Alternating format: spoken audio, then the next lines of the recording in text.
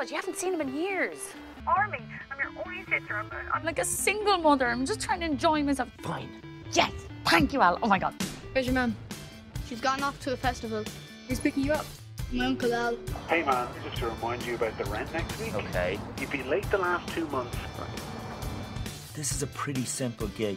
You put a poster in a window, you take a picture, you give me the picture. They need to be up by Friday. You can count on it. I need to get to Kilkenny now.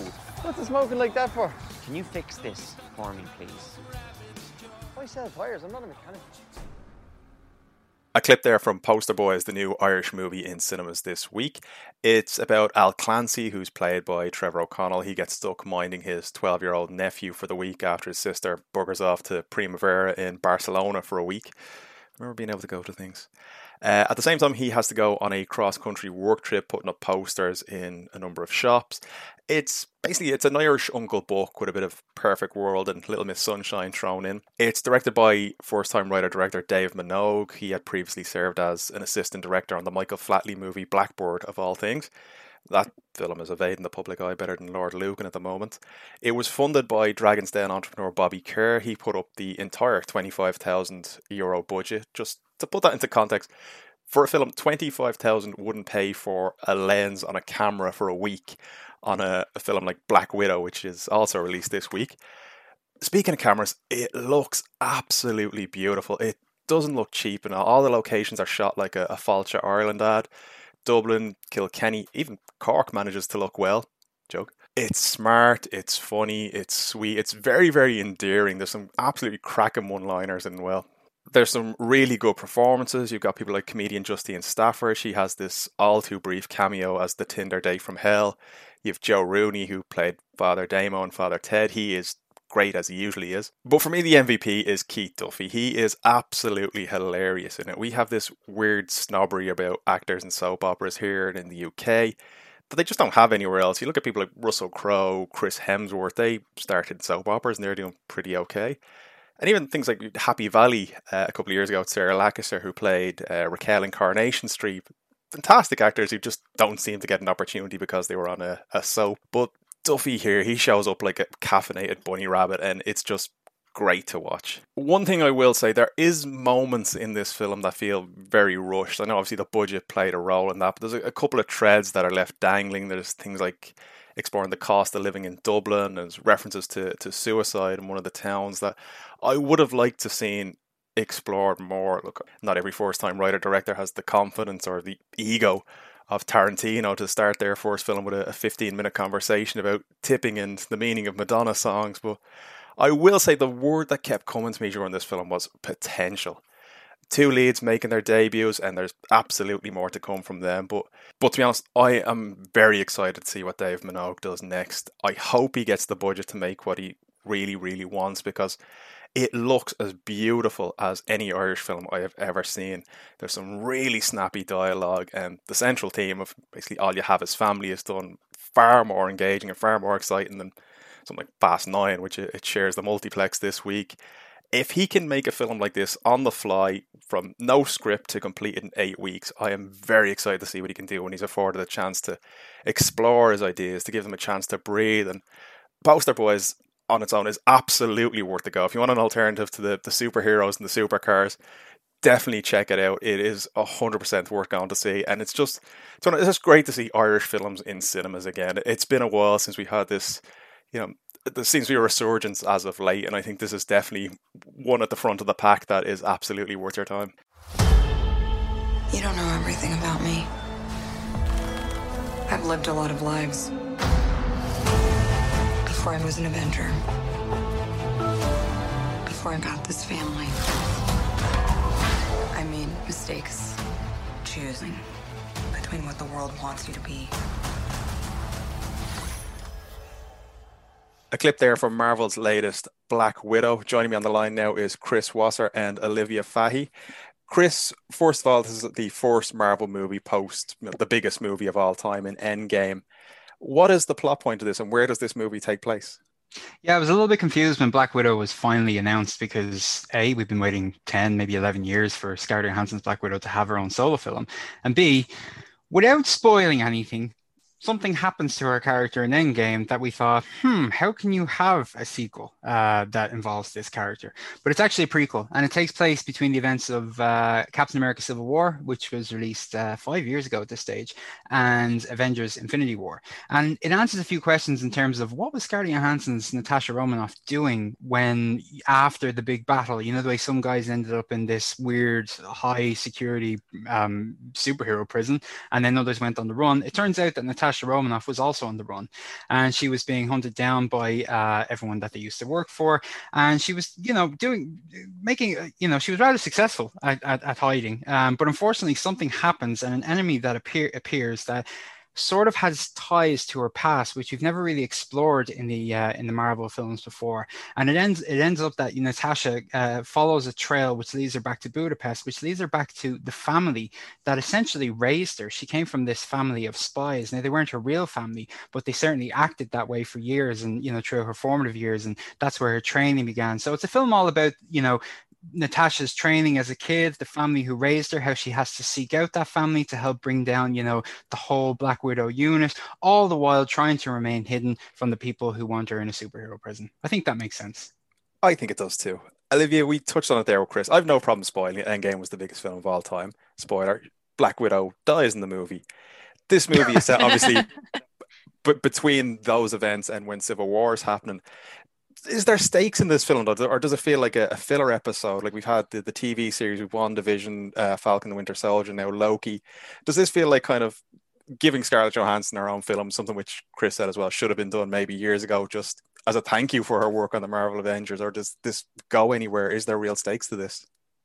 To a certain extent, there are stakes in the film for her, but because of course we know where everything ends up, it does kind of dilute it a little bit. And to be perfectly honest, I actually think that the two highlights of the film was Florence Pugh and David Harbour.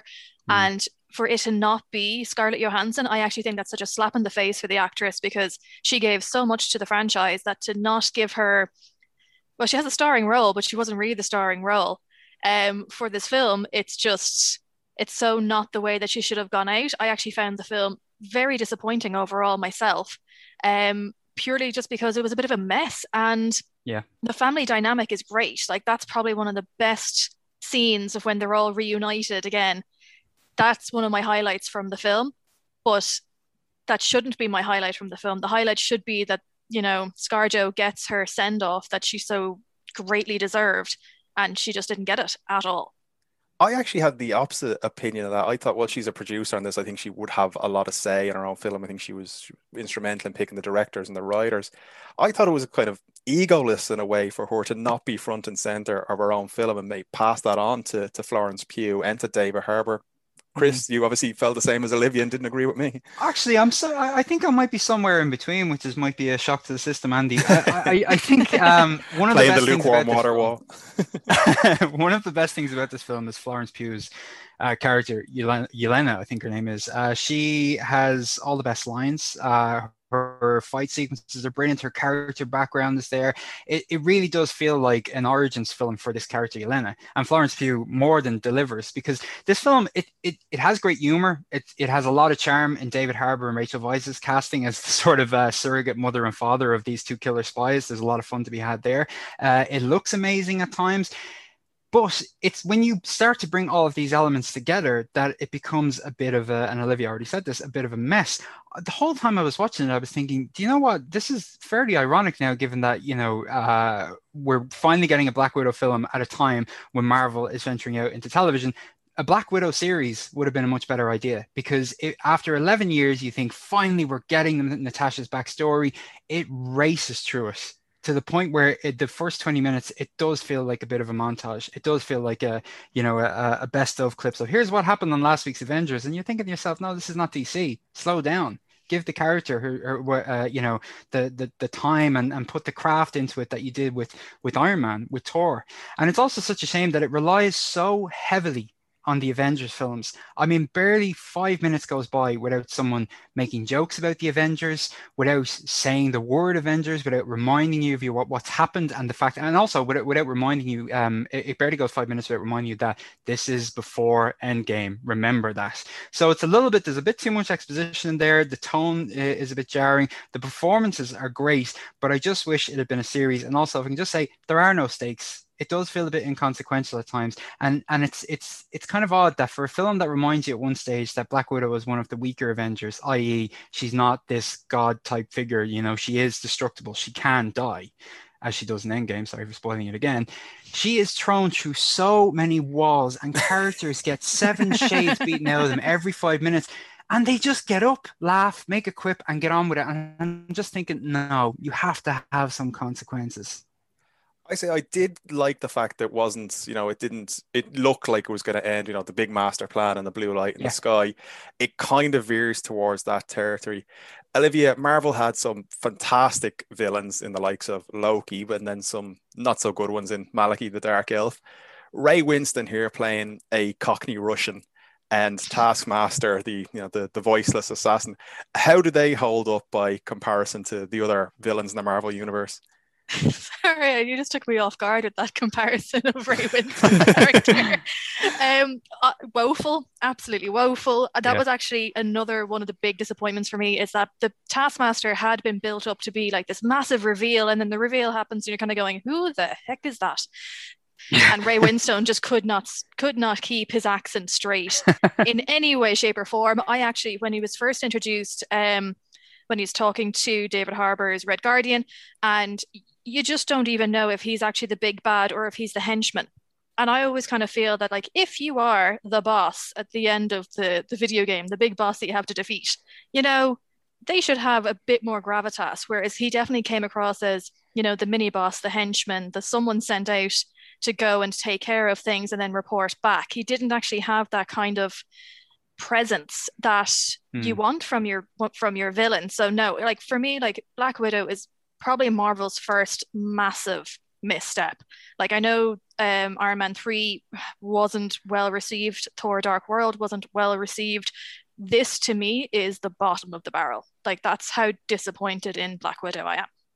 Oh, so I'm going to get some scores from both of you. It doesn't sound like Olivia's is going to be fantastic. So, Chris, I'll start with you. What do you think out of 10? Yeah, I think I liked it a little bit more than Olivia, but at the same time, I did have some major problems with it. And Olivia, I should also say that every time Ray Winston appeared on screen, I half expected him to jump back into the role he played in the Sweeney movie and just turn around to Natasha and say, "Oi, Black Widow, you're nicked."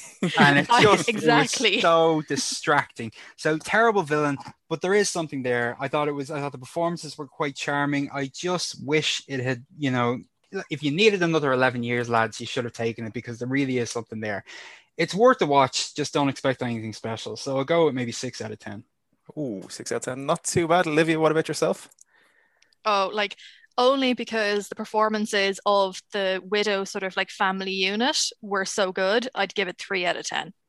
I think I slightly enjoyed it more. I would go 7 out of 10. And I will also say I spotted in the credits Ray Winston's accent coach. So I hope they kept a receipt for that one. Released on Netflix now is the 9th film, if you count both Kill Bills as one and don't, remember 4 Rooms, which, to be honest, I kind of hope I do too. It's Quentin Tarantino's Once Upon a Time in Hollywood, his magnus opus love letter to old school Hollywood. Olivia joins me now from Evoke.ie and Chris Wasser. Olivia, would you be a Quentin Tarantino fan? Do you know what? I kind of am. It's one of those directors where you go in with a certain level of expectation, you know what you're getting. And usually it's highly entertaining, high octane action, and a few laughs in between as well, and a killer soundtrack. And I think Once Upon a Time in Hollywood does like fall into this category, but you don't think it does at first. The way that he's gone about it is, it's basically a very bloody Tarantino film, sort of like in the latter half or latter act anyways. But for the first, say 75%, it's a very artistic and kind of like through the keyhole look at Hollywood, and focusing on DiCaprio's Rick Dalton and his stuntman Cliff Booth, played by Brad Pitt. And it's an interesting take on a story that we all know, which of course involves Margot Robbie's Sharon Tate, and kind of turns it on its head in the fashion that Tarantino does. So from that standpoint, it's definitely a Tarantino film. Like, there's no doubt about it. The amount of feet that appear in the film, like, there's no denying that it's a Tarantino film. But there are moments where you're kind of like, oh, I didn't know that he had this in him. Now, I still think it was probably a little bit too long for my liking, but at the end of the day, it's one that I would definitely be turning on now that it is on streaming. Chris, this is the one that got Brad Pitt his Oscar. He's playing, as I said, Rick Dalton's stuntman Cliff Booth. Kind of a darker role with it kind of reveals the backstory of that character. Do you think this is the Oscar-worthy performance in Brad Pitt's career? I do, actually. I thought he was magnificent here. I think he got the tone just right. He kept Cliff a bit of a mystery, to the point where there is this running thing throughout the film where we know that Cliff's wife died under unsettling and very mysterious circumstances, and it's suggested that he might have killed her. But at the same time, you're kind of thinking, but did he? Did he really? You know? And he keeps that mystery going the whole way through. But he's also he's also great with the comedy in this film, because Cliff is kind of, you know, he walks around as though he's completely untouchable. He's showing up on sets where he's not welcome. I mean, at one stage he threatens to, you know, beat the crap out of Bruce Lee, which is a very controversial move for Tarantino at the time. And he does it with his tongue firmly planted in his cheek. He knows that Tarantino is having fun rewriting this famous Hollywood story, because it is that simple thing of, what if another actor, and what if that actor's stunt double, lived next to Sharon Tate? And would that have had any sort of impact or changed the events that led to Sharon Tate's murder? Well, maybe. And here's a 3-hour film all about that.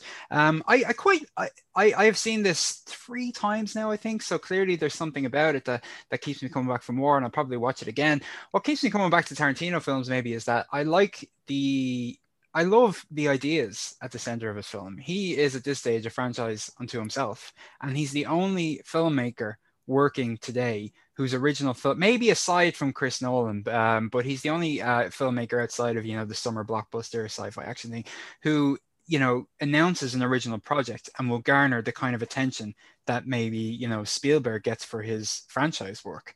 Even though you're going into a completely original story, something that he sat down and had a blank page in front of him and just came up with these characters out of his head. He's the only filmmaker left who kind of gets you excited about those original stories. Now, the past few haven't really been, it's been a long time since we got a perfect Tarantino joint, a very long time actually, but there's still enough there in Once Upon a Time in Hollywood to fall in love with.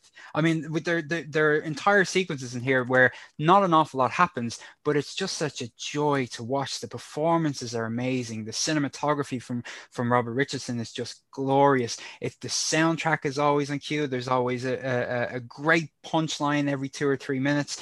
I did enjoy this, but what I will say to anyone who hasn't watched it, you know, you're going to need an awful lot of patience, and you might need someone to give out about it with afterwards. So maybe watch it with somebody so that you can have a good rant about it afterwards. I'm about halfway through. He's after releasing the novelization of this one. It seems that he couldn't shoot, and it does actually spoil the reveal of whether or not Cliff killed his wife intentionally. Oh, I don't know. I wasn't happy about that at all. Oh, I don't know. No, don't tell me. I'm not going to spoil it here, but what I will spoil is that was part of the charm. Okay, can we go back and talk about that again, because that's ruined it for me. What has been spoiled, though, is Chris referring to as a Tarantino joint, which is up there with Olivia calling herself a Disney nerd. So you're both on my personal blacklist now. Olivia, Tarantino said he's only going to make one more film. He was speaking on Joe Rogan this week, saying one of his ideas was to reshoot Reservoir Dogs, his first film, now to see the progression of him as a film director. Would you like to see something like that, or do you want an original Tarantino joint, to quote Chris, hopefully for the last time? No, you want a new film. Like, Reservoir Dogs is one of his most famous, most beloved films. So why he would, dare I say it, try and tarnish it, you know, because we've seen like remakes haven't really gone down very well and things like that over the years, but would it be different if he's at the helm? I don't know. It just makes me nervous because, like I said, Reservoir Dogs is something that is like many, many people's favorite film of all time. So it could anger a lot of people. Whereas if he goes for something new, then at least he's just adding to his catalog rather than potentially bookending it by ruining what started off his directing career as such. Yeah, no. I'm going to ask both of you the same question. Chris, I'll start with you. Olivia said Reservoir Dogs, they're one of the best films of all time. But in Tarantino CV, what would be the standout for you that is your personal favorite Tarantino movie? Jackie Brown, 100%. And I think part of the reason, which I knew you'd go for the hipster choice. I know it's a choice. You know what? It kind of, and I'm contradicting myself here in terms of, Tarantino presenting an original work and how, that's one of the things I like a lot about him. What I like about Jackie Brown is that he was adapting a novel and the material was there for him to play with. And he couldn't, he added some flourish. He brought something new to the material. I think the original novel's Rum Punch, I think is the name of the Elmore Leonard novel. Yeah. But what basically that novel, it put reins on him. And there were only so many things he could do. He couldn't really change the story that much. And it was mostly in the character, and it was mostly in the dialogues and the way he shot it and the soundtrack. That's where Tarantino showed us what he was capable of. So it's a great story that has a beginning, a middle, and an end, and he tells it very well. So it's Jackie Brown for me.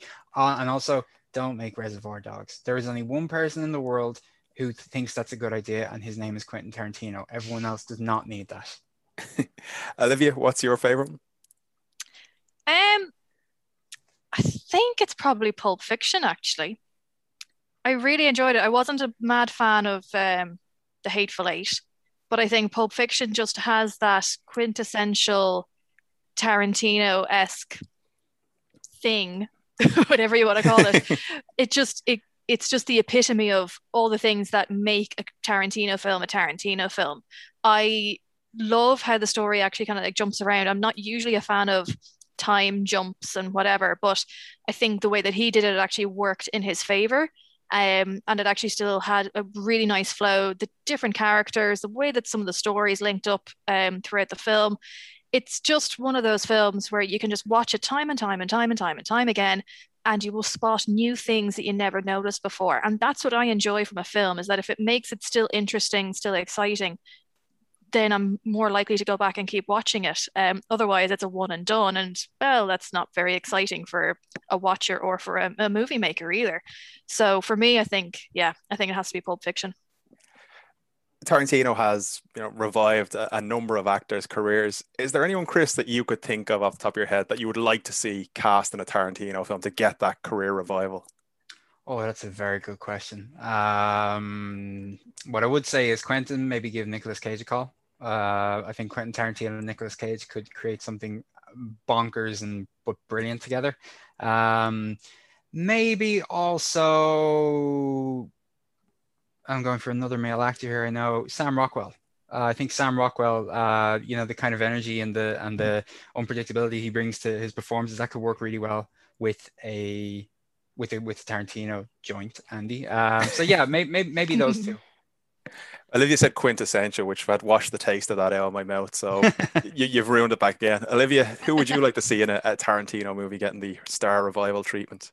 Well, I'm going to virtually slap Chris because he just stole the name that popped into my head, which was Sam Rockwell. And it's one of those ones where it's like, I actually had to think to myself, has he been in a Tarantino film? And then I realized, actually, no, he hasn't, but he should be. Like, him in Seven Psychopaths comes to mind. It's like something like that would be in a Tarantino film, like hands down, it would just fit right in.